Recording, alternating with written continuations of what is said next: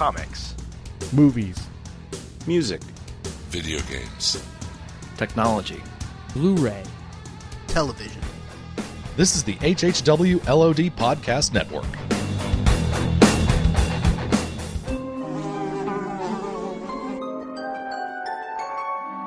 The world we know is gone. No internet, no GPS, no text messages, no podcasts. In a world ruled by the dead, we are finally forced to start living.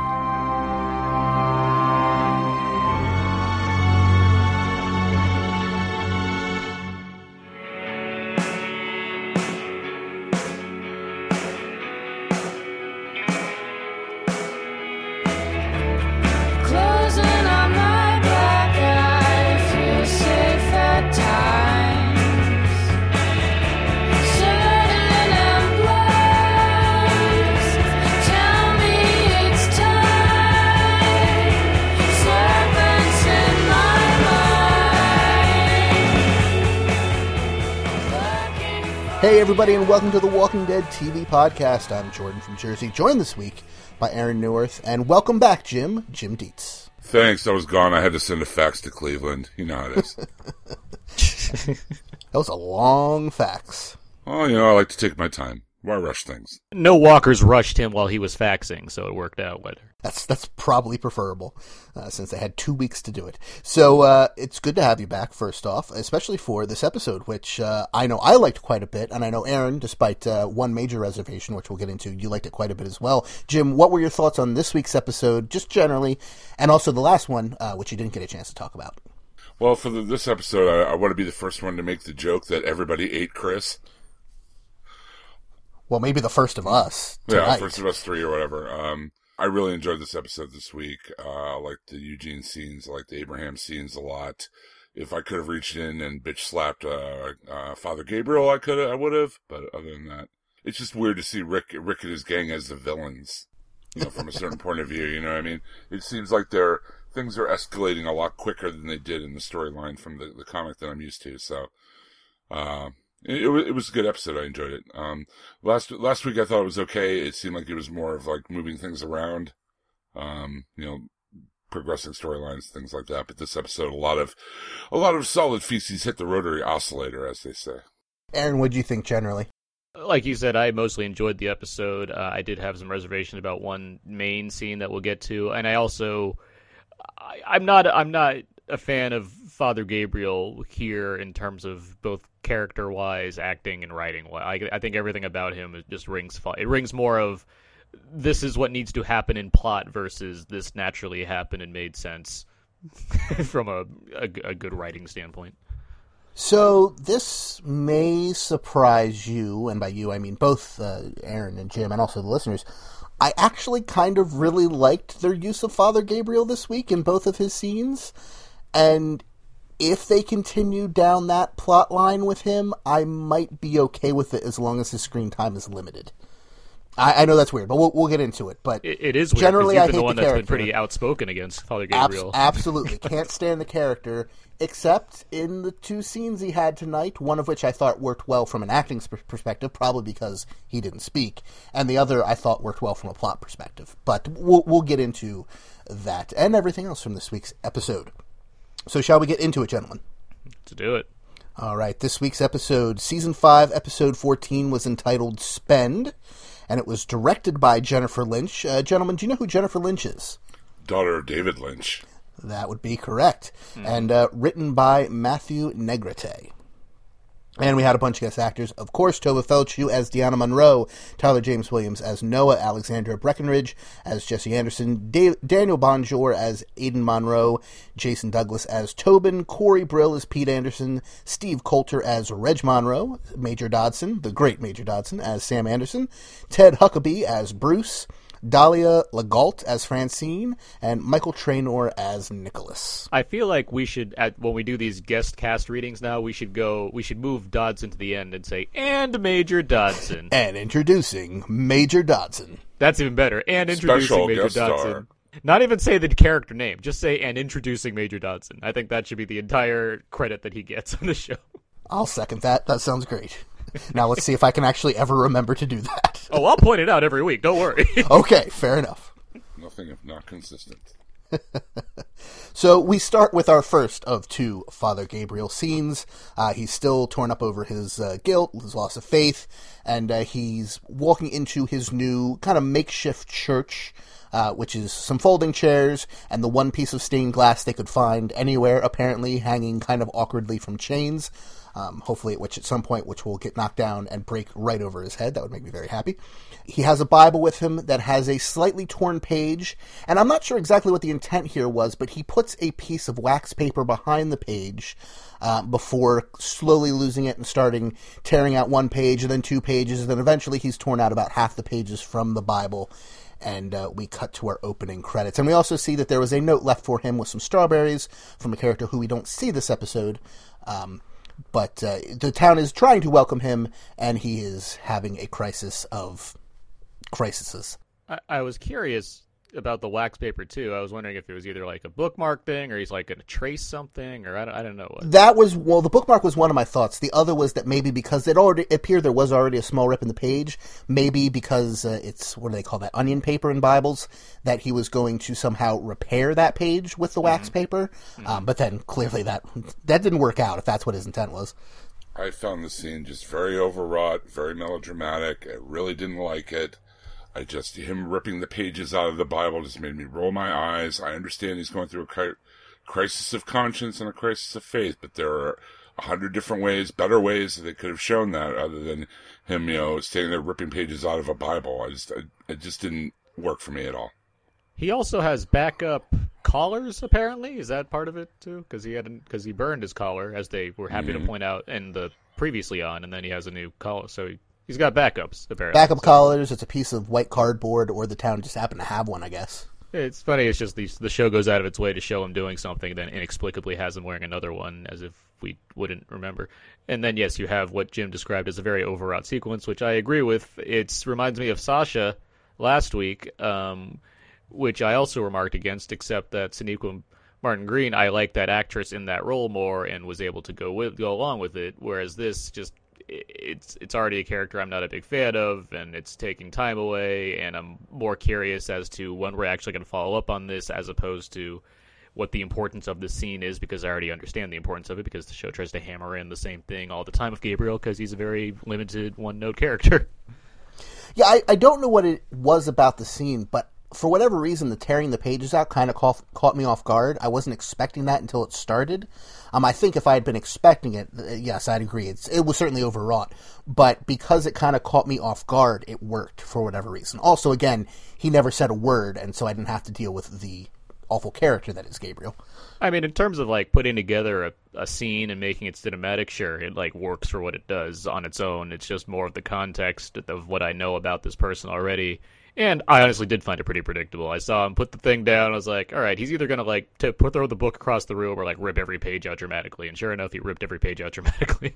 See, I thought he was going to throw that basket of goodies that the woman left for him, like against the wall or something. Yeah, like something, some kind of like... some acting out, yeah. I guess I was kind of expecting him to like fall on his knees and to go into some ridiculous, forgive me for burning my original collar type thing, like if you give me one more chance type deal.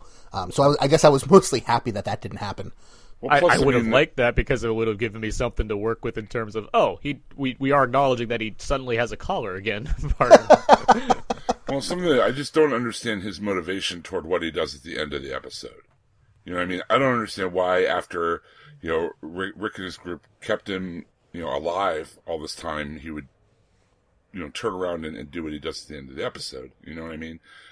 Granted, they've done some crazy things to stay alive, but I mean, nothing that... I don't know. I just don't understand. Let's get there when we get there, because I think, yeah.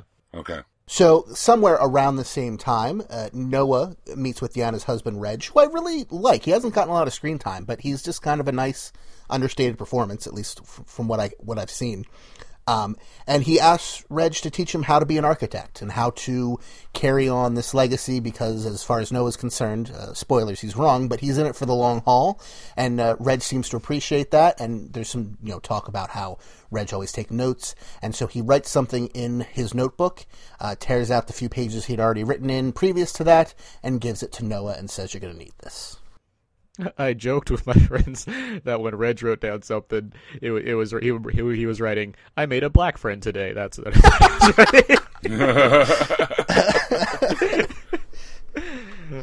But no, I like this scene quite a bit, and I really wish it paid off in a way different from how this episode turns out, because I was like, oh, cool, they're giving Noah stuff. And if anything, I should have been wiser to this, but at the same time, all the characters are getting, stuff to do, because you need the show to keep up with the ensemble here, so I guess it's okay that I wasn't wiser to what was being set up for down the road in this episode this early on. But I did like the scene. I agree with you, Jordan. I do like Reg. I think he's a solid character. He doesn't seem like he's imposing a certain kind of force or has another agenda or anything.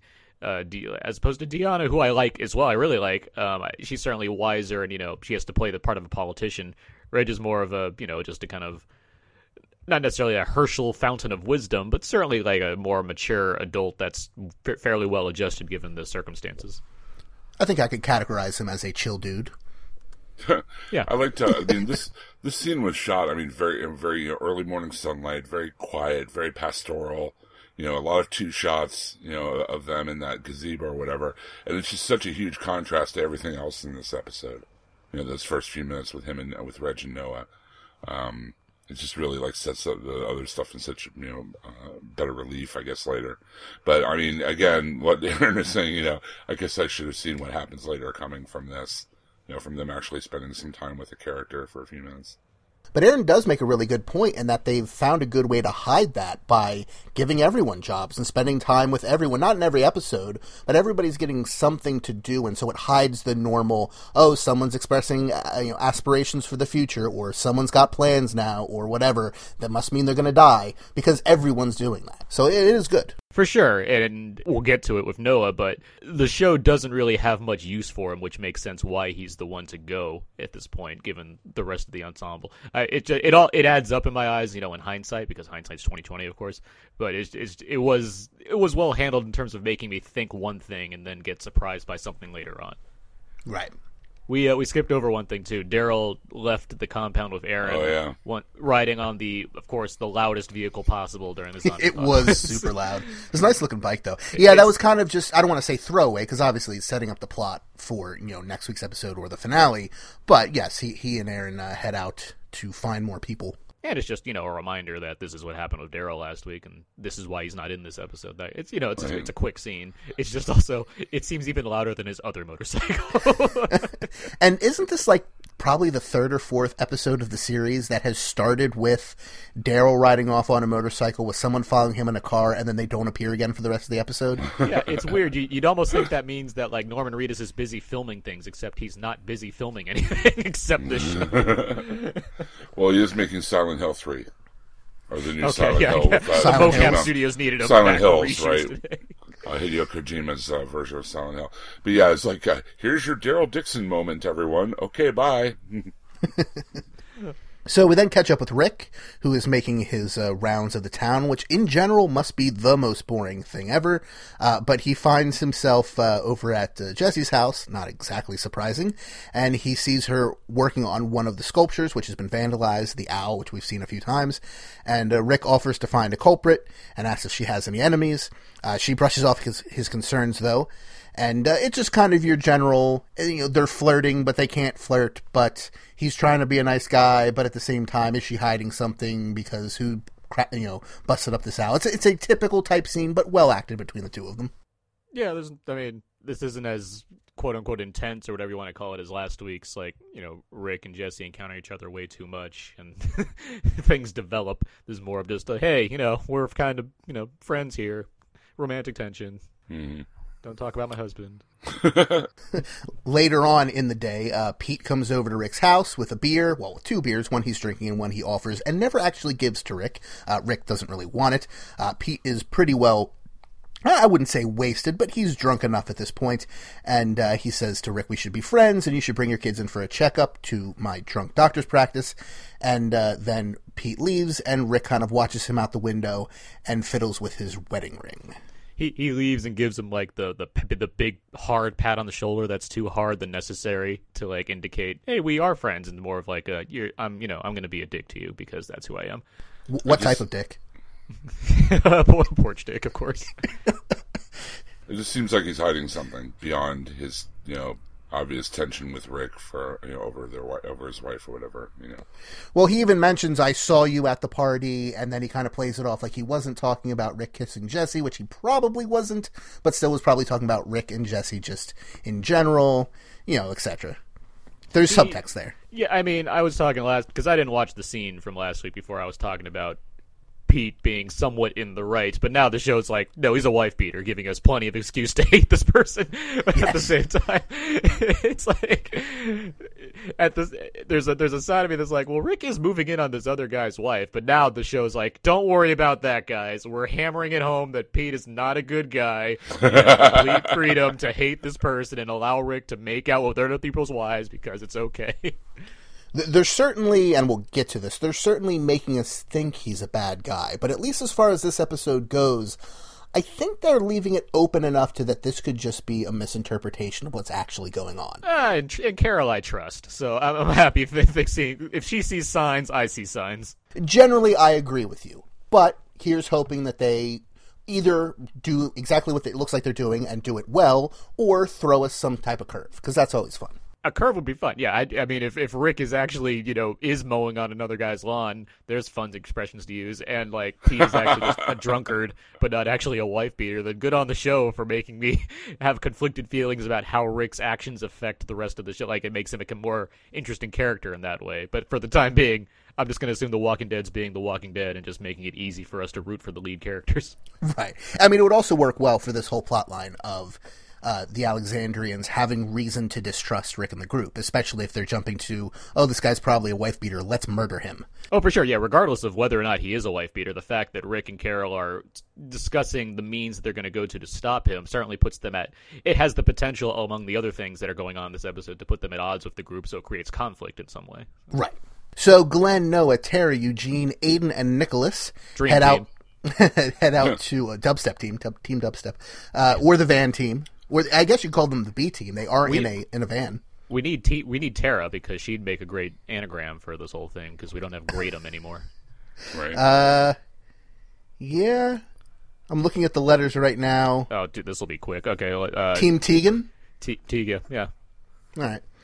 They head out to a warehouse from a local solar panel distribution warehouse service, which is lucky that that's nearby. Although I guess it makes sense, given the nature of this town, what it was originally intended for. It would make sense to build it near a repository for those parts, because we learned earlier in the episode, but the town has been having some problems with its solar power grid recently, and who better to help fix that than Eugene, who knows exactly what parts they need. Microinverters, for anyone who's curious about that. So they're going to head to this warehouse and scavenge parts to repair that solar power system. We also have to make a note here how Eugene impresses time and time again that he's a coward. Because he's not ashamed of that. That's who he is. No, he freely admits it, and he tries to get out of going with the group, and tries everything he can to win his way out of it. But they do have that one line about how they've been collecting yellow pages when they find them on raids. So maybe that was. Oh, I missed that. Yeah, they said, because Aiden is writing down a list of stuff he's supposed to look for while they're out, and that's one of the things he says is yellow pages, so maybe that's how they found the warehouse. Oh, that's really smart if that's what they're doing. I had missed that line, but I like that logic. I've been enjoying the Tara and Eugene scenes. I think they have good chemistry together. I think the show recognizes that pretty easily, and it's been working out. And his mullet looks fantastic. Oh, yeah. Way better than Hugh Jackman's mullet in Chappie. Oh, yeah. Oh. So they head out to the warehouse in a big tan paneled van with an eagle or some type of outstretched winged bird on the side, listening to dubstep very loudly. And they get to the warehouse. They find that the front is infested with walkers. So they're going to have to go in through the back, where they find some more walkers, but they're at least behind a cage, so they're no immediate threat. And so they decide the best course of action is to move quickly, spread out, find the parts they need, and get out of there before something terrible happens. Well, there's that whole tension, too, between what Glenn wants to do and what Aiden wants to do. Or Nicholas. Although, to be fair, Aiden does stick up for Glenn, and it's really Nicholas who's the one who's being the jerk this time. It seems like there's a conscious effort. There's a conscious effort being made to acknowledge that how things went last time versus how things go this time, and maybe it is a good idea to listen to people that are experienced regardless of how disastrous things go in the long run of things, I did like that there is like this kind. They could have easily played it as Aiden still being like a huge porch dick, but instead it was more of like he's giving in fairly quickly, which again is a giant indicator that nothing's going to go right, because nothing ever does go right in these kind of plans. but also shows that he was willing to listen to, if not reason, at least the alpha who can knock him down with one punch. Yeah, you know. He's not going to go after Glenn again, at least. Well, he definitely won't go after Glenn again after this episode. No. Sorry, Jerry. But he wouldn't have if he kept going. Yes. Choke on them. So they spread out to find the parts. Tara and Eugene find the microinverters. Things are looking pretty good until a zombie in riot gear or police, SWAT type gear, armored like we saw kind of at the prison, comes out, and Aiden tries to take it down. It's not working. Glenn warns him, let it get closer to you, let it get closer to you. That's the way to take these ones down. I have experience with this. Aiden does not listen and panics and fires and hits one of the grenades on the zombie's chest. It explodes, and that's where everything goes to hell. It was a good cut. That was a good cut. Yeah. I mean, as far as like what's going to happen next, it's like, oh, that's a new one. The guy accidentally shoots a grenade, sends everything to hell. Oh my god. Which I don't know if that works, real life science wise, but I don't really care. It was pretty cool. Yeah, I don't care. and I gotta say, for anyone who's ever had a warehouse job or a retail job that has a warehouse in the back, which most retail jobs do, that's a great set piece for a zombie attack. Like, those places are just creepy. You can't see very well. It's rows and rows. It was a really good choice to shoot there, but it was also shot there really well to give you that claustrophobia and that sense of the unknown. I really liked the set piece. I liked the set pieces pretty much throughout this episode, if we're being honest. We get to some really cool ones later on. It did feel a little bit like old Metal Gear games or old video games where there's like walls in your way and you don't have a jump button, because there's points where the characters are like, there's boxes and they're like, you can't get around the boxes. All right, you gotta walk, or at least push them over, or like anything, because they're like, see in between them. There's Tara, I can't get her, and it's like, dude, it's a box. Like, just move. Like, what are you doing? Press A. Yeah, I was going to say that in Left 4 Dead you can shoot a grenade. So if you can do it there, that's true. It's fair game in Walking Dead. So Tara is hit in the head, and she is critically wounded. Aiden is apparently killed by the blast, and the explosion also weakens the cage that had those zombies that were in it before, and so they start entering the warehouse and searching for our group. I don't know if searching is the right word, but it's the worst version of Pac-Man possible. That's true. Oh, that would have been terrible, but also at the same time if they had an overhead Pac-Man style shot at some point. And mostly the zombies terrible. Are going waka waka waka waka. I found the banana, guys! I found the banana. So the group falls back to a small office in the back, and that's when they find out Aiden's still alive when he regains consciousness. I'm not dead yet. Could get better. Point two. What's his name? Eugene manages to get Tara into the office with him. Yes, they do take her as well after Noah and a couple others take out the zombies that were close to her, and they get there. So Glenn, Noah, and Nicholas go to save Aiden, while Eugene's going to stay with Tara. Just to stop real quick, I think that's important because Eugene, when he's getting Tara the first time, he's having a lot of trouble taking out walkers because he's, a coward. The part of the arc of this episode is involving Eugene and his, rising up. And so when he's trying to get Tara initially, he panics, and the others have to save both him and her in order to retrieve Tara. Moving on. Okay, I just want to clear that. No, it's an important point to make, for sure. So Tara, like we said, critically wounded. She's bleeding quite badly from the head. They have her kind of stabilized, but Aiden had the only medical pack, which seems to have been destroyed in the blast. The only other one is in the van. So they're going to go save Aiden while Eugene stays with her, and then they're all going to try to make their way back to the van. They can't go out the front because of all the zombies. That's at least the plan. They head over to Aiden, and Tara and Eugene are left by themselves, and eventually the zombies are getting close, and Eugene has to make a split decision. At first, it looks like he's going to leave Tara, but then we see he's carrying her on his shoulder as he makes his way out of the warehouse, and he's forced to take down several zombies, clumsily, but he manages to do it, both internally by making himself do it, but also he manages to actually kill them and disable them. Pathetic technique, not one headshot. No, there was a headshot. The second zombie was a headshot. After he downed him, though, after he got him in the abdomen. I mean... Still counts, at least by GTA rules. Bad technique, bad form. I know he's a coward, but come on. Tell me a geek like that never played Call of Duty. the real deal different. I know you're joking. I am joking, my friends. Adding some levity to the proceedings. So, meanwhile, Glenn and the others get to Aiden, who's been impaled by 2 big pieces of metal. It looks like he's been kind of pushed back into one of the shelves, which is all twisted, and now he's got metal from the shelves sticking through him and kind of holding him not only in place, but also making it so they have to remove him from them. They have to lift him up and off at the same time. It's a with all his no-win. gear and everything. It's a no-win, because even if they get him off, then he's going to be bleeding everywhere. So it's like, there's just like no, it's like, I'm looking at this like, there's no way to save this guy. The best part was like, Glenn saying, I need you to be quiet. Okay. I need you to be quiet while we pull you off of this thing. I'm just like, yeah, that's not in the plan. I mean, but he was. And it never seems like unbelievable, because I can understand the stress of the situation in terms of like Glenn being who he is. It's like, I want to save this person.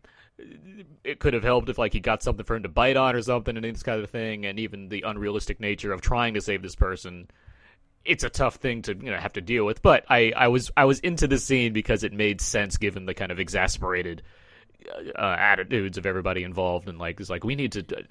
There's a lot of stuff going on, but we got to do this because we're good people. Yes, it's worth noting that they are on a time crunch. The zombies are closing in on them, and they are trying to get him off this metal and out of the building as fast as possible so they can get back to Eugene and Tara. And they still have to submit their March Madness brackets. I mean, there's no time for anything, really. No. So the walkers are closing in. They're taking out as many of them they can. They're running out of ammo. Nicholas panics and flees.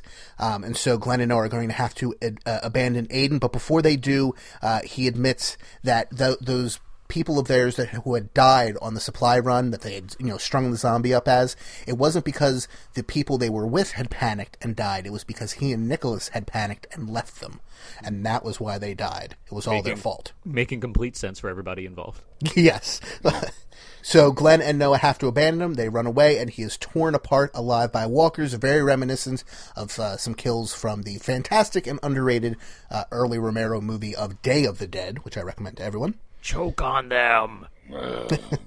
Yeah, this scene I liked a lot. Like it beyond like getting rid of a character that nobody liked, and we don't have to, it means we don't have to deal with them, week after week. It's like, why isn't this guy dead already? It is a scene that homages Day of the Dead. It's gory for the sake of gore, which is not terrible because it fits kind of the tone of that scene. It's not, and one of the most gory scenes we had seen for a long time on the show, at least in my memory. That's the point I was going to make. Yeah.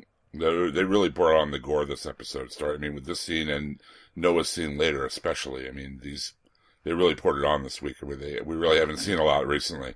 And it helped because they were homaging Day of the Dead pretty openly. They were using a very bright blood mixture, which really stands out and is reminiscent of that movie. It's sort of like, the beginning of Saving Private Ryan or something. Instead of desaturating it, though, it's just really bright red blood. Now, to be clear, I like this scene, and I like the gore involved. I'm all about zombie gore when you get good gore. I'll leave it right there for now because we're going to get to another scene soon. Oh, are you saying we're going to pick up that thread momentarily? Yeah. So they can't get out the back. They run to the front, where we get to probably my favorite set piece of the episode, which is the revolving door, which, again, I really like the warehouse. I thought that was a really smart move. This, though, is brilliant. It's a fantastic idea.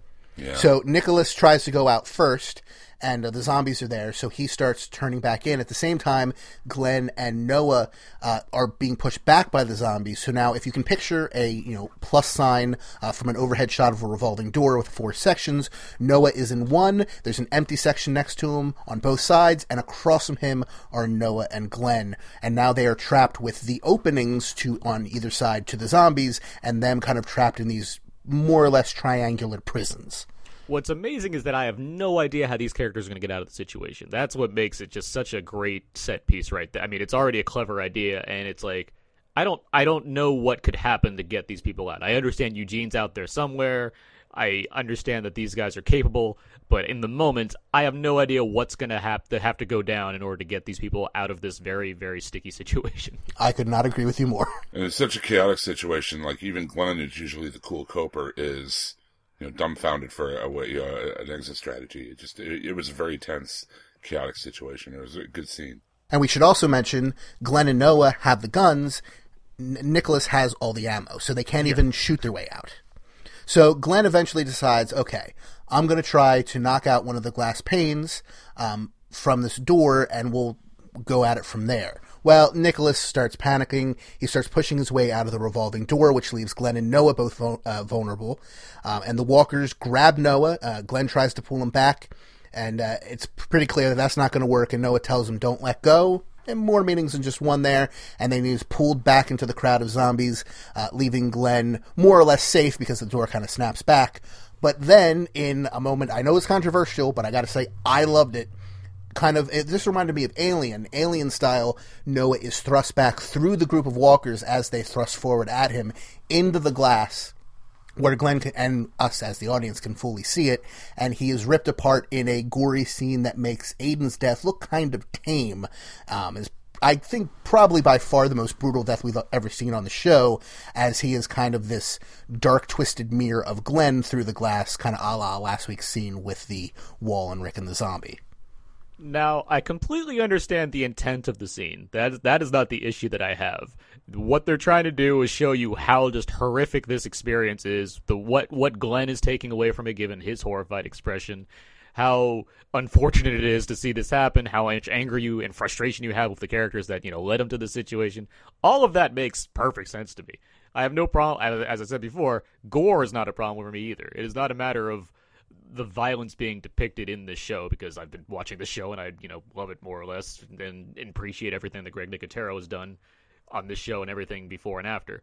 It's the tone of the scene, and for me, watching Noah, a fairly likable character, be devoured by zombies in the fashion that he is and the way it's shown, it just went so over the top for me that it almost felt laughable. It's why are we seeing so much of this compared to seeing something much more frightening, which I thought would be him just being dragged away and keeping the camera just solely focused on Glenn's face as he watches this person he cares about be torn apart by zombies. That's the horror for me. And I feel like the scene wanted to get a horror across as opposed to this kind of mix of both the creativity of the Walking Dead zombie kills and an attempt at the horror as well. I'm kind of on the same page with you. I mean, the gore doesn't bother me. I mean, for Pete's sake, when I was 11 years old, I snuck in to see Scanners, just to watch the head explode. You know what I mean? Yeah. I mean, the gore didn't bother me at all. It was the tone. I mean, we'd just seen Aiden ripped apart the same way or not the same way, but, in an equally horrifying graphic scene. And then this just seemed like, it just seemed like it was too much. I agree. It would have been much more effective just to show reaction. Like maybe him dragged off into the crowd of zombies, maybe a stain on the wall left behind, and Glenn's expression as this happens to him.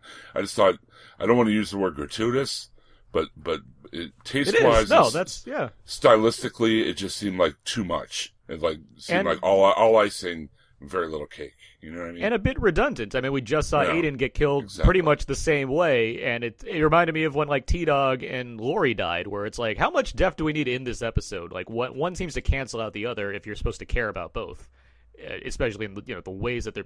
At least the Lori scene, that was much harsher given the context of the scenario of a child having to kill his mother who's pregnant with another child. Yeah. I mean, that's a lot to deal with. This is all right, we got this really, really gory Aiden scene, and now we have this really, really gory Noah scene. And it's I just didn't know what we were adding to the sequence by having so much of seeing the up close shot of Noah's face being torn apart. It's all right, I get it. You're good at this. I know that. I've been watching the show for 5 seasons. While I totally respect you guys' opinion and realize that there are a lot of people who agree with you, I thought this was amazing. I totally get exactly what you're saying. It's just, for me, it wasn't too much. It worked for me. As a viewer, with Glenn being our stand-in, more or less, he's the everyman. I was right there in his shoes as far as I was concerned, and I thought it was terrifying. But I get why you think it's too much. Don't get me wrong. I'm not saying you're wrong. I just happen to disagree. I understand that, and it's just, and I get the intent of the scene, and it's more of something I can appreciate what the show wanted to do. I just disagree with how it did it. And it's just it's a subjective argument. For me, it's more of a stylistic difference than a substantive one. As far as my perspective, it just seemed stylistically to be too much. So I'm sorry, I didn't mean to cut you off there. No, it's fine. So while this is happening, Nicholas runs around to get to the van and tells Eugene they have to leave immediately and leave the others behind. Eugene refuses, and Nicholas pulls him out of the van and tries to leave without him, which has Eugene attempt to pull a gun on him. It doesn't really work well, but Glenn shows up just in time and knocks Nicholas unconscious, and they all get back in the van and head back to Alexandria, where Eugene continues to hold a gun on an unconscious Nicholas in the back of the van. We do get, and like, as much as I, griping about the Noah death scene, Glenn hasn't had like a lot to do this season either. Like he's been more or less mini Rick in terms of kind of the things he's dealing with emotionally and how he responds to them. Like mini Rick in like early seasons, as terms of kind of him being this average guy put into this spectacularly terrible scenario again and again. And it's unfortunate because the show understands that Glenn is so much of a good guy that it has to challenge him constantly. So seeing him in this episode where he's essentially being very Rick-like in terms of leading a group, having a plan, attacking that plan, trying to keep everyone alive, failing in certain extents, it's pushing him and pushing him and pushing him until you get to that scene where he knocks out Nicholas. He could easily kill him. He could easily go over the line, go from Rick to Shane and just murder this person, but he doesn't. And so it does, it gives you an impression of who Glenn is and who he wants to be. And he clearly doesn't want to be the guy that takes justice into his own hands at this point. He still wants to be a person that is reasonable even in a time of great panic and despair and what have you. And I appreciate that. I do like that there's only so much you can do for for the ensemble cast in the show, and for having Glenn only be able to accomplish so much, it does do a good job without having to, give us an entire Glenn episode to spell it out. So back in Alexandria, or I guess technically outside of Alexandria, but we meet up with Abraham, and all these plot lines are kind of happening, cut back and forth, but this is all the Abraham stuff all together. Abraham is working as part of a work crew building a new section of walls to expand Alexandria's borders, and they're picking up sections of walls and putting them in. The group is being led by Tobin, who I don't think I mentioned in last week's episode, but we were introduced to him. The show did economically introduce him in a scene with Carol back at the gun storage locker and the food lockup, if you will. So one of the guys from the group, who seems to be more or less Abraham's kind of study buddy, if you will, kind of his partner in this, says, hey, I got to run and send a fax to Cleveland, and he goes off in the woods to take care of his business. And Abraham is seeming to have a mini panic attack, I guess you could say, but he pulls himself together for the most part. He sees some birds flying out of the woods, which should have been his first clue, and is our first clue that zombies are right around the corner. And then the guy, who I believe his name is Bruce, runs out and is being followed by zombies who cut him off midstream, apparently. And the group works on trying to save him, but eventually, very quickly, they embrace the flight response, which seems to be the Alexandrian creed in general, and Abraham is left to rush in alone and saves the guy and kills a whole bunch of walkers, which inspires the rest of the crew to fight back and help him. And there's also this woman, Francine, who is taking kind of a sniper lookout position from inside the buckets of one of the heavy equipment trucks. But I forget who was it, Tobin, who accidentally shoots the hydraulic line? Someone shoots the hydraulic line and she's dumped out. So Abraham has to save her as well. And they strike up a small bond in the few moments we have with them. And by the end, Abraham comes and yells at Tobin. Tobin's kind of like, oh, Francine's fine. You don't worry about it. And then she knocks him down cold and Abraham takes over. One thing I love that the right before the commercial break, it was Mother Dick. Like that. Can we talk about this for a few minutes? So first off, I've probably said this on some podcast somewhere or another. I hate bouldernization, censorship in general. If you're going to say something, say it. I understand television and how these things work and people get offended. But if people talk a certain way when they talk in a way that no one ever talks, that just bothers me. Don't censor things for that reason. However, with that said, I hope Mother Dick catches on so much because that was hilarious. And especially when he says it again. I want that to become normal vernacular in the English language. I think it is. It seems like a thing Abraham would say, though. It doesn't feel like he's not saying mother effer. I think that's just. I think Abraham would have a sense of humor about the way he approaches swearing in some instances, as opposed to another character that will. And he committed to it so much. Cudlitz committed to it so much, it's particularly in the first one, that I was like, I buy it. I don't care what that phrase is or how stupid it sounds, I love it. Because Cudlitz knows how to make. I mean, Abraham may not be the deepest of characters, but it's the casting of Michael Cudlitz that makes it work as well as it does, and I loved it. I loved when he said it. I love that it just became Mother game on time. Dick. And then he grabs one of the, I guess it was a kind of a spotlight. I forget what you call those, but it's just a light on a tripod that you can set up to light up your work environment, and he essentially uses it as a mace to take down a bunch of zombies. That was pretty awesome. They were With lining Francine, up for him. Backing him up, yeah. Yeah, with Francine backing him up, they were like lining him up. He's like, okay, I'll take these, and you take the far ones, I'll take the close ones. And it just seemed like they were, lining up to get beat in the head by... Is this the first time... We haven't. I mean, we've seen Abraham kill zombies, and I mean, if anything, we've seen him kind of almost screw up killing zombies because he kind of slipped and fell on one instance, and like Sasha cut him on the arm while he was fighting off zombies. Another. This seems like the first time in a while where he's like really taken charge in terms of mowing down walkers. That I can remember. Yeah, I mean, I guess probably in the first time we were introduced to him, we saw some of that with just traditional guns. That's the first time in a while. Yeah. Yeah, yeah, definitely. But I can't think of anything in between those. Definitely some zombie fights, but nothing quite so up close and personal or extensive as this. No, I wanted to ask, like, before when he's like kind of having the panic attack or whatever, is that supposed to be like a representation of like PTSD? I think pretty much everybody in the group is experiencing that to some level at this point. I think it's a mix of like a number of things. I mean, they have PTSD.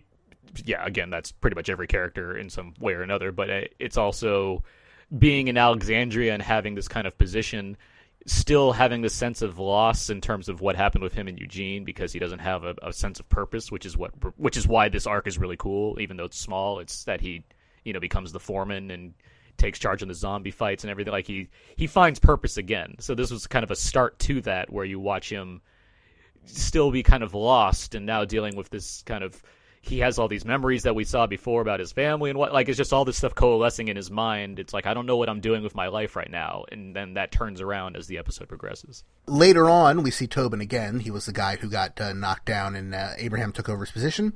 And he heads over to Deanna, Reg, and Maggie, and he steps down. He resigns his position. I was actually kind of surprised that he took it like a man and didn't try to make it out like he was, the victim or something like that. He said Abraham is better at this job than he is, and he's a better leader, and he should be allowed to lead. And Deanna agrees to promote Abraham, but privately she talks to Maggie, and she voices her concerns about the whole thing, and that it seems like your people are taking a lot of leadership positions really, really quickly, which is true, and this concerns her. I love that Tobin is not only the guy that got punched by Abraham in the face, but instead of being a porch dick about it, he's like, you know what? I'm not good at this. That's such a like an opposite reaction to pretty much any other kind of dickish character on this show. It's like, you know what? He has a point, and I deserve to get punched in the face for that. So never mind. I'm gone. And it was just super unexpected. I mean, nothing against the actor, but he just has that kind of, image about him that he seems like he would be the tough guy character, kind of the hard ass. It seems to be the type of character he might get typecast as a lot. And I think I've seen him in other things. So to have him take the exact opposite approach was really refreshing. Yeah. Well, also, I mean, it really is showing us how much the Alexandrians are kind of, I don't want to say afraid of Rick and his group, but like I mean, there's that whole scene where he's talking to Jesse's husband, the doctor, and he's saying, that, I know you people, they don't think we've lost anything, but we've lost things. And Rick's just giving him this look like, yeah, you don't know, buddy, So, I mean, I think it's really showing how the Alexandrians are maybe, I don't know if afraid or apprehensive of Rick's and his group is the right word, but they're willing to submit. Yeah, exactly. I mean, they know that Rick and his group have done and survived a lot harder, road than they have. You know what I mean? They've had it relatively cushy since the zombie apocalypse began. So, I mean, I think that's where that guy was coming from on that. He kind of has, that kind of apprehensiveness about Rick and his group, and he knows that they, that he even says, I know he'll do a better job than I will, and that's because, I mean, just showing the difference between the Alexandrians and Rick's group. I mean, what they've had to go through since all this went down. Well, and also an interesting thing I took away from the whole construction, massacre section of the episode was the Alexandrians, at least the ones who were there, seem to have a hunger for strong leadership. Like, they seemed very quick to, when Abraham stood up and, did what he did, to follow him. It didn't seem like the rest of that group was apprehensive. They saw a strong leader and were quick to go, hey, I'm going to stick with this guy. He seems smart, which, works on a number of different levels, but also makes it seem like it's going to be good for the show because we have so many alpha characters, be it Carol or Daryl or Rick or, Tyrese, who's gone now, but Abraham or Michonne. Yeah, divide it them gives up. them all a use, because if this group of Alexandrians is so willing to be followers, which is not necessarily in and of itself a bad thing, it helps that they're all followers because our group is so many leaders. I keep thinking of the metaphor of sheep and wolves. Yeah. Rick and his group have had to become wolves because they've had to scavenge and live off the land like that, and they've become sheep because they lived in a pen. So I don't know. Convenient that will tie into the wolves plot that's coming yes, later how about on. that? Oh, sorry. And honestly, anybody that sees like a person like swinging a mace-like thing and knocking out like 15 walkers in a row, you pretty much want to choose that guy as your leader. I don't think anyone's going to debate that. No, yeah. but I mean, it's worth noting that they didn't display apprehension or fear. Oh of yeah, him, I get what you're saying. That's completely valid. I completely agree. It's like, yeah, we should follow this guy. That makes sense to us. Like, he seems to know what he's doing. Yeah. And then even after it's not like it's like, all right, let's go home. That was a tough day. Like, it's Abraham was like, all right, let's do this. Let's get this going. I kept thinking he was going to give like a Tommy Lee Jones in the Fugitive speech or something. It's like, all right, we got to set up perimeters 5 days. It's like, let's do this. Let's keep working, guys.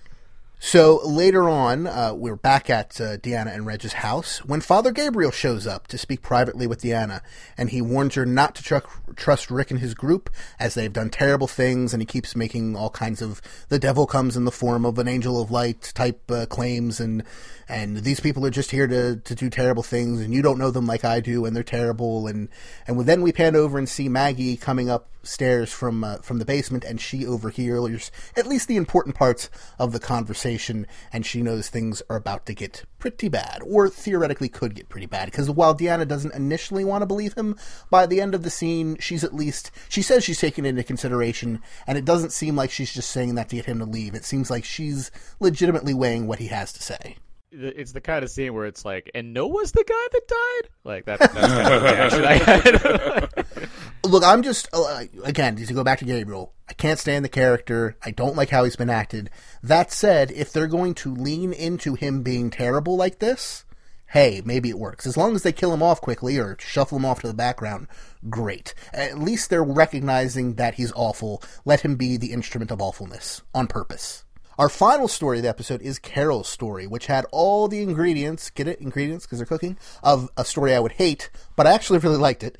And that's because Carol is continually visited by Jesse's son, Sam. Generally can't stand small children, particularly in media, but this worked for me. And he keeps asking for more cookies.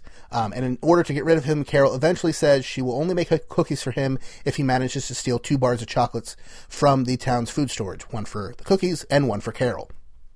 So when he comes back, Carol agrees to bake the cookies, and Sam keeps pestering with questions, even though she clearly doesn't want to answer them. And the scene's kind of played mostly comical for the first 3/4 of it, or the scenes in general, with her just not wanting to be bothered by this kid, and this kid who's just generally being kind of a nice kid, pestering her. He eventually asks her why she stole the guns, and Carol replies that she needed them in case she needs to protect herself. And Sam asks Carol if he can have one of the guns, and admits he broke Jesse's statue, but he runs off when Carol asks him why. Yeah, he says he likes to break things when he's upset. And, the only thing that we know of that's been broken in this episode was an owl. So, and our hearts when Noah died. Put 2 and 2 together.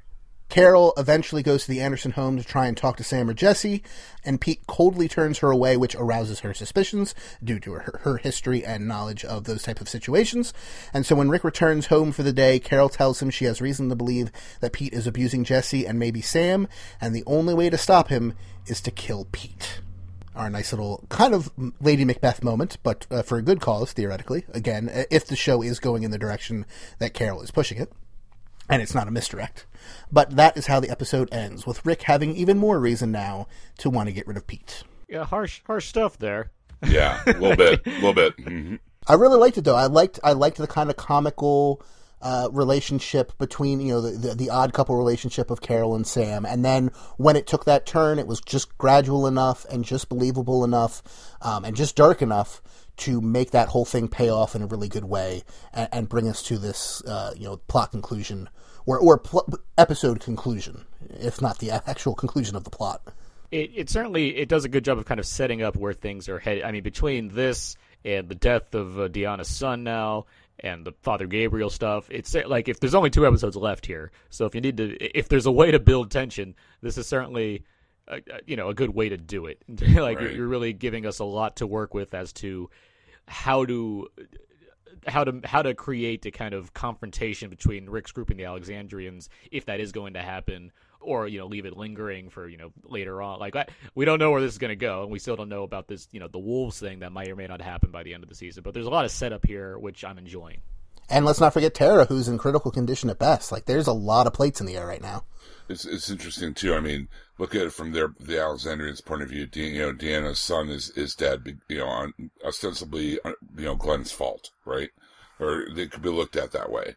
The guy she anointed sheriff is about to kill their only doctor.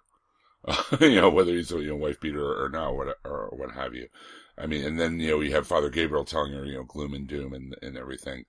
Yeah, I definitely think they're rolling toward that kind of conflict a lot quicker, or very very quickly.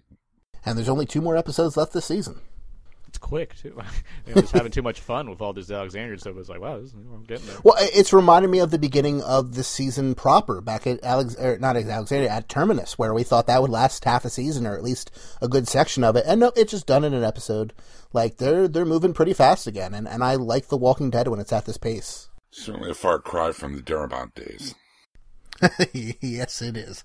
So before we get to the rest of our discussion and our Buster ratings and what the listeners thought and all that, let's take a moment to talk about our sponsor, shall we, gentlemen? Let's do it. Sure. Our sponsor, of course, is DCBService.com and InStockTrades.com.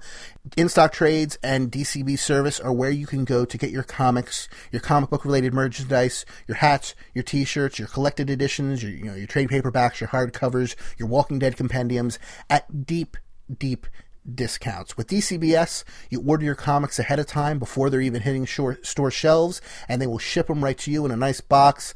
All your stuff there at great discounts, 15, 25, 50, and sometimes even higher than that % off discounts on your floppies, and you get them soon after they've hit store shelves. In Stock Trades, you're ordering the collected editions, and of course you can also get from them, like I said, the hats, the baubles, the T-shirts, your Michonne hoodies, and all that type of Walking Dead or comic book or nerd-related in general merchandise. And again, and this is the key part, deep discounts, and from a company that has great, world-renowned, or at least in the geek world, world-renowned customer service. Honestly, I'm mainly doing the show for the Michonne hoodies. I'm still waiting to get our free ones.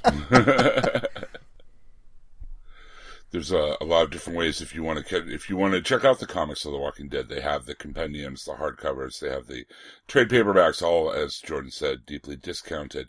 Also, anything that appears in the previews catalog that you can get at your comic book store, that includes action figures, statues, as you said, clothes or what have you, your Michonne hoodie that you were looking for, all kinds of great stuff. One of the featured items they have on the site right now is a movie I'm really psyched for this year, Mad Max Fury Road, the graphic novel. Yeah, I know, that trailer is intense. I love it. The Artist Deluxe Edition hardcover, 50% off right off the bat that brings it down to $12.49. Great stuff and great prices. DCB Service. You definitely want to shop there. Absolutely. We thank them for sponsoring this podcast. So, gentlemen, let's get into our Buster ratings. Jim, we haven't heard from you in a while for our Buster ratings. So, out of 5, 1 being the worst, 5 being the best, how many Busters to give this episode and why? Well, if we'd recorded a few days ago, I would have given it pi. But I'm going to give it 4 out of 5. I enjoyed a lot of this episode. I thought the Noah stuff was just too much. More than we needed, to be quite honest. And I don't know, some of the sexual tension between Jesse and Rick really just isn't. I'm not seeing a lot of chemistry there yet, so far. Maybe that's just my reaction. I thought the stuff with Father Gabriel at the beginning was really kind of just overwrought, and that really kind of downgraded the episode a little bit in my eyes. So straight 4 out of 5 for me. Aaron, how about you? I'm at the same, a 4 out of 5. I think the episode did lose a little bit because of how strong my reaction was to Noah's death. Which, I mean, it doesn't come at it's not like it's not an emotional thing. Like, I was saddened by the fact that we lost a good character. I enjoyed what Noah and what Tyler James Williams had to bring to the show in general. And it's always sad to see main characters that you genuinely like go. But I mean, it's less than just more of the way it was portrayed, and I thought that it was basically poor taste, and for that reason, it kind of lowers my thoughts on the episode, which was otherwise very exciting. Really furthered things along, moved the pieces around. Even the Father Gabriel stuff is kind of silly as I might see it based on the character and not necessarily what's being done for the show. Those things just kind of dragged it down a little bit, but I mean, it's still a very solid episode of the show.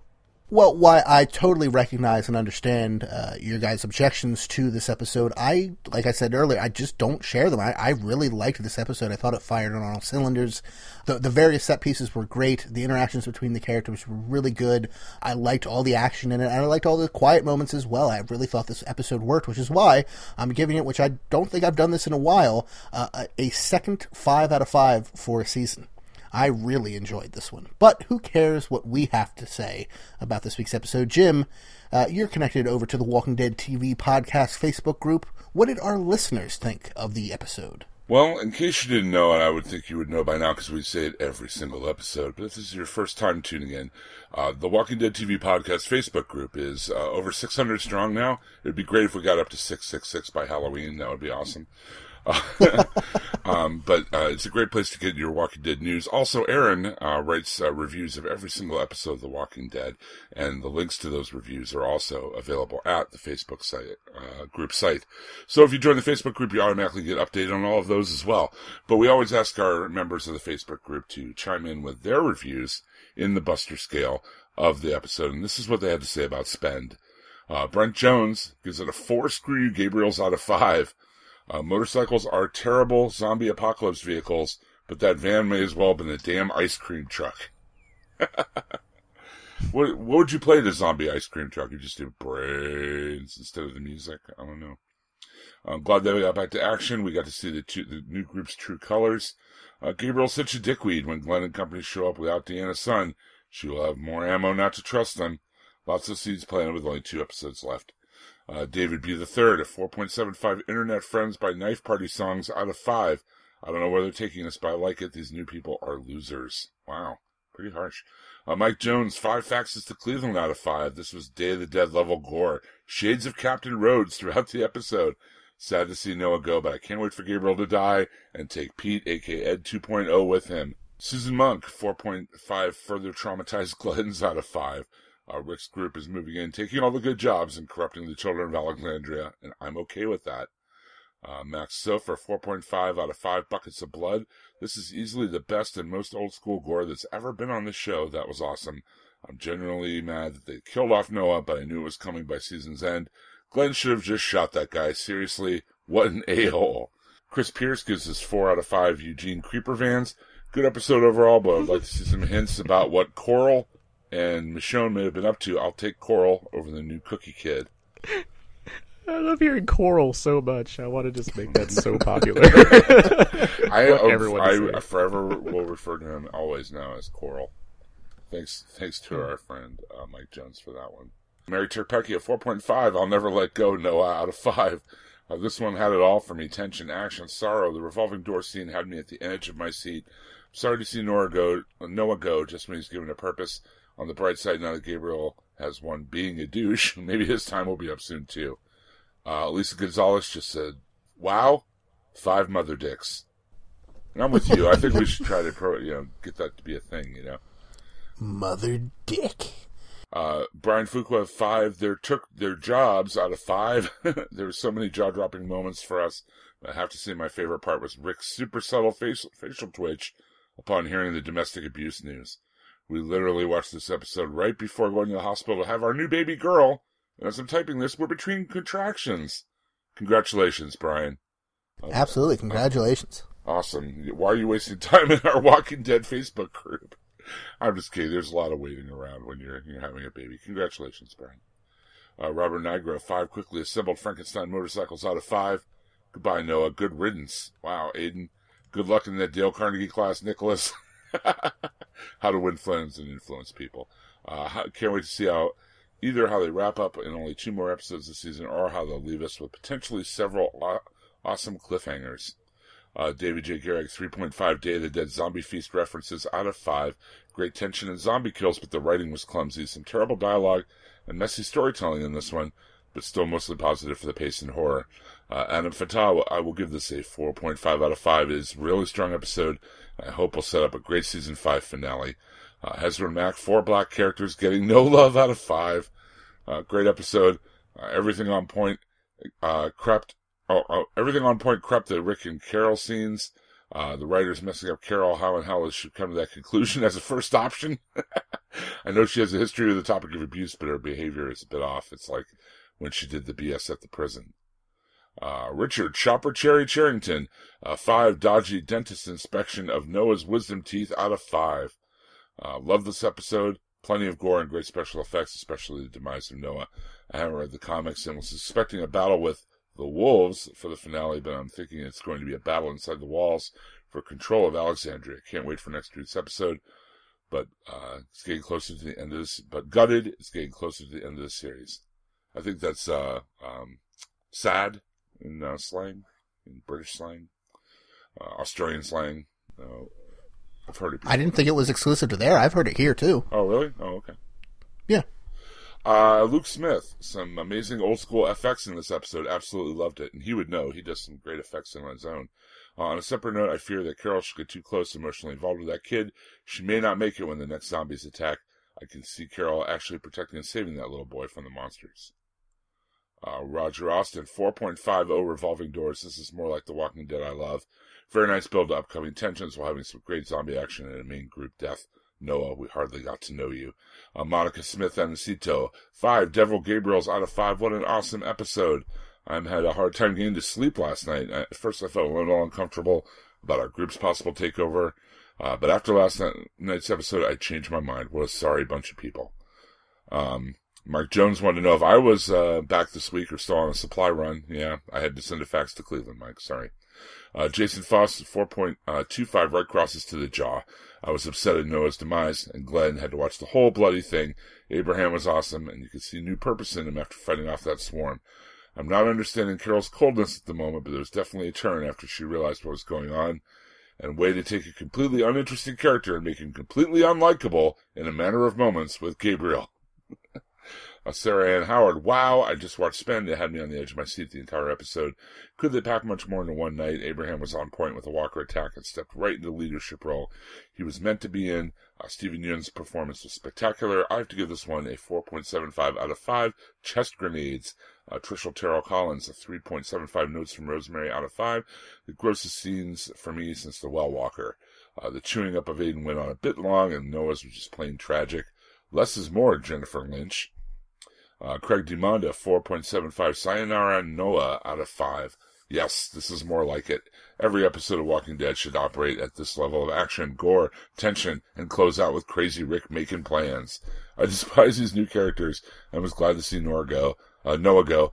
Let's be clear, I think it's more a poor choice of actors than anything else. Gabriel, hopefully you are next. Again, it's just not liking this acting of this character by Gilliam. Yeah, I think we all agree with that, Craig. We said it several times.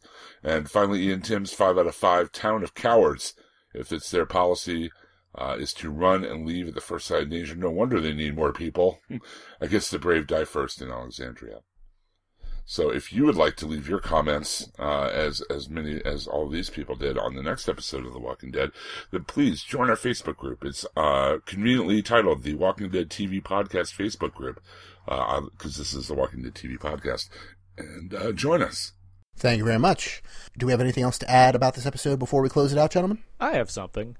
I appreciate how we've kind of handled certain internet outcries on various controversial topics, quote unquote controversial topics on The Walking Dead, and I apply that to kind of the nature of Aaron's character because of how little it matters to us, because it shouldn't matter. But there's the thing now because Noah died, which makes another black character that's died on The Walking Dead, and I just wanted to address that for a second, if you guys don't mind. Go ahead. I feel like it's more of, if anything, this kind of running joke that's not necessarily funny, but just something that's kind of caught on because of the fact that multiple black characters on the show have been killed or died or are not on it anymore in some way, and less of a. It's obviously there's no one at AMC or Walking Dead's going out of their way saying we should cast a black actor so we can kill him later off. That's never been the case, but I shouldn't have to go out of my way to say something like that. But there's so much more, I think, to gain from looking at what this show actually is, whereas, yes, there are some black characters that have died, along with many white characters that have died, but how about Michonne, who's like a fan-favorite character on this program, or Morgan, who just looks like a badass and I can't wait to see him again, or having characters like Gabriel or Bob, who Gabriel is a person I don't like, while Bob was a character that was fairly likable, and they're on opposite ends of the spectrum, and my appreciation for either of those characters has nothing to do with the color of their skin. They're just like, there's so much diversity on The Walking Dead, which is way more than you can say for a lot of shows that are on television. One's like, there's certain networks that had to basically hire on, big diversity hires of entire new programs because of how many white TV families they already had on their tour. It's just like, The Walking Dead's doing a lot without calling attention to it, and the only attention that's being called is when something "quote unquote" bad happens. So it's not infuriating, but it's more like, where does this go? Like, what's the solution beyond like, hey, we found good actors and they happen to die and they also happen to be black sometimes. It's just, I don't know. No, I agree with you. I was thinking about this the other day because I was reading. I think you left a comment on the Facebook group about some of that. I made a vague reference to it in my review, and that's where it was. Yeah. My only real thought about it, and it was kind of separate, was I do find it unfortunate that with the show now bringing in Alexandria and all these new characters, it frustrates me a little bit that they seem to be all white. Like, granted, we haven't met everybody in the town, but it is a little weird that we've just introduced, I'm reading all these guest stars every week, like 15 new ones and a whole bunch of background people, and they're all white. I would like to see more diversity, and that this was a great opportunity for them to do it, even if it was just background characters, but just to have a wide array of people instead of just a bunch of, white people. Hopefully they learn from that and they add more in the next town they add or the next group of people. But, I agree with you definitely in spirit. There's a lot of people on the show, and guess what? Spoilers, by the end of all of it, probably all of them will be killed by zombies or other people, regardless of their ethnicity, age, gender, orientation, or anything else about them. I don't want to be the guy that says, well, there was this one guy, but there was that one woman who was making everyone's favorite meal, and she was a black character. I mean, again, yeah, it's like there's one person out of all of them, but yeah, we haven't met everybody in Alexandria, but I can see where you're coming from in terms of the ones we've met a chunk of them, and yeah, they are all white people, which is not I'm not the one that's saying, man, why can't they always be this? Like, but it's I see where that comes from, but at the same time, it's just looking at what we are seeing on the show as opposed to other shows that don't do a lot of the same things. I agree completely, and I appreciate your thoughts there. You make a really good point, Aaron. This is one of the most more diverse casts. And mathematically, if you have a cast made of diversity, some of the people who are going to die are going to be black, and some are going to be white, and some are going to be Hispanic. And I'm just glad that the diversity of the cast is more representative than a lot of other shows on TV that I could name. So I understand. They've killed off. I think the Twitter comment I saw was, they even killed off the black horse. On the show, but you make a really good point that the cast itself is really, for comparatively very diverse, and if people are going to die on this show. It's a show about zombies. It's simple mathematics that some of those people are going to be African American. Well, I think we're all on the same page on that issue, and hopefully our listeners are as well. But yeah, the internet in general is full of people who like to be loud about lots of things. Some of them legitimate, some of them not, and some of them they just like to be loud. That's generally the internet. It's loud and slower than we'd like it to be. Anyway, there's lots of things on the internet you can find out there, like, for instance, hhwlod.com, which is where you can find this podcast and many other podcasts, part of the HHWLOD podcast network. And this is not the only podcast we're on. In fact, Aaron, you host Out Now with Aaron and Abe. What are you guys talking about this week? What are we? We're talking about Cinderella. I was like, what did we see? We're talking about Cinderella. That memorable, huh? Yeah. No, you know what? Cinderella's quite good. I would recommend it. I was very much surprised, as I haven't been a fan of some of the other Disney live-action fairy tale movies. But this one, it does a lot right. It doesn't, reinvent the wheel, but it does a good job. And we talk about that and some other fun stuff on this week's episode of Out Now with Aaron and Abe. And Jim, I know it's a big week for the DC TV podcast. At least that's what I'm hearing around Twitter and the rest of the internets. So what are you guys talking about? Well, we're going to be talking about the debut of iZombie, which may be of use to some of the Walking Dead and zombie fans listening. The new show on the CW based on the DC comic. Also, Flash and Arrow are kicking in for the ends of their seasons after taking a spring break, and a lot of really cool stuff is going on there. It's a lot of stuff going on, a lot of stuff to cover on DC TV podcast. So please come check that out as well. And there are a ton of other great shows. I host Jersey Shore. We've got our newest show, the Whedonverse podcast, which is currently making its way through season 2 of Buffy the Vampire Slayer, episode by episode, and that's a lot of fun. Of course, Half Hour Wasted, The Long Box of Doom, The Black Box, and many, many others. You can find all at hhwlod.com, and we hope you do. And you can also, of course, leave this show or any of our shows a voicemail at 972-798-3830, or you can send us an email at wdtv@hhwlod.com, and you can follow us on Twitter at hhwlod_network. And so until there's no more room in hell and the dead walk the earth, remember, I'm running this monkey farm now, Frankenstein, and I want to know what the fuck you're doing with my time. Have a good week, everybody. Jokes. It's just such a weird line. I love it. Day of the Dead, for anyone who doesn't know it. And next week on The Walking Dead, and of course, if you don't want to know anything about next week's episode of The Walking Dead, this is your cue to cut out. Have a great weekend. Of course, skip forward and hear the bloopers or whatever fun stuff we put after the end song.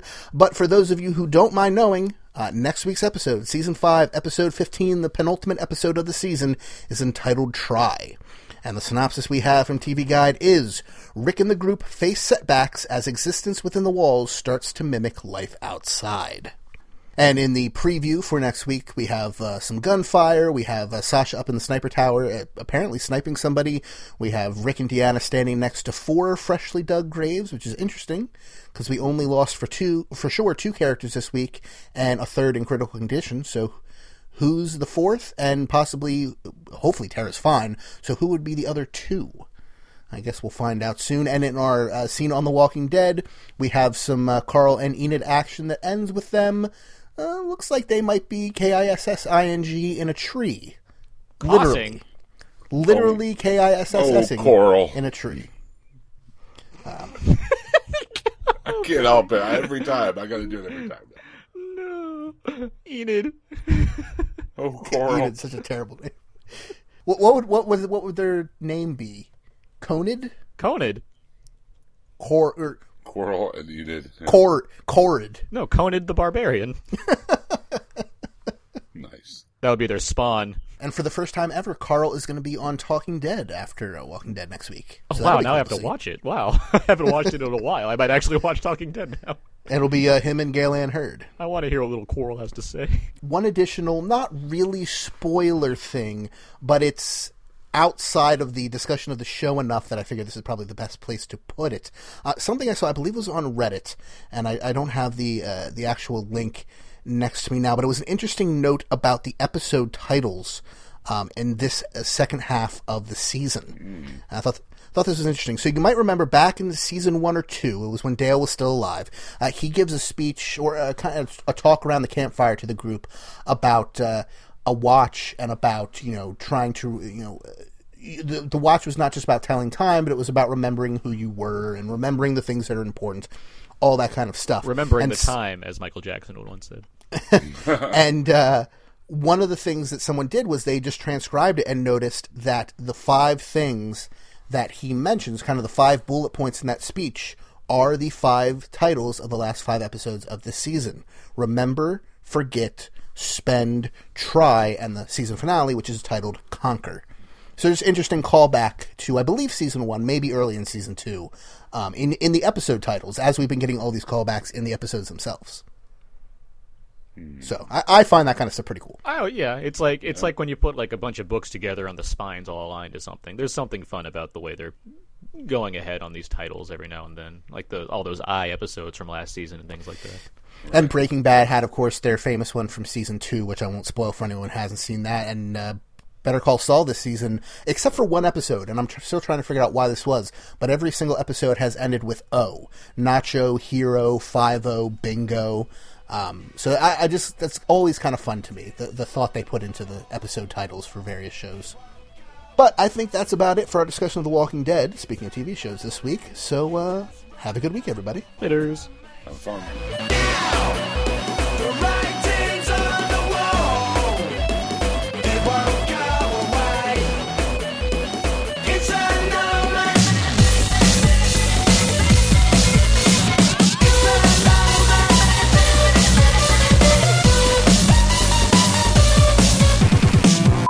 Three, 2, 1, record. It's recording again. Excellent. This is And I the don't have that second extra. time. I don't have that extra waveform. Excellent. Okay. I'm about 52 seconds ahead of you now, so that's good. Mine's Oh, you're happening. so far ahead of us. No, just for my edit, so I have that number there, and I know, also I'm we can kidding. I'm kidding. do that way. He lives in New Jersey. This is so great. Oh, yeah. Which is currently a wind tunnel. My God, is it windy out there. We dropped 30 degrees since yesterday. It's going Like, to snow it was- again on Friday. It's been it in the was- 50s and 60s. Well, it was 61 here yesterday. And right now, looking at my phone, it's like 34. And we're supposed to get snow again this weekend. Jeez. So, And Dr. Dick, if he actually brings his kids in. That's uncomfortable. I think they're just grabbing like metal for future walls or something like that, aren't they? Or Well, I think the walls were behind them. I think they were just kind of building off of the existing walls. It wasn't Okay. 100%. I don't know that it really matters. it doesn't matter. No, you're right. I'm going to assume they connect somewhere. It's not just freestanding walls separate from the town, but who knows? Who was the guy who went off to send a fax to Cleveland? What was his name? Old Schmitty. Is it Bruce? Is it the Bruce person? That might be Bruce. I think that's right, actually. That sounds right. Bruce from Cleveland. Anything else, gentlemen, before we close it out? No. Did I just say something really stupid? I'm sorry. No. Okay. It was just a serious topic, and I was trying to lighten the mood. No, I think we're all on the same page. I just have no natural segue. That's all. I was like, Speaking of black people, no.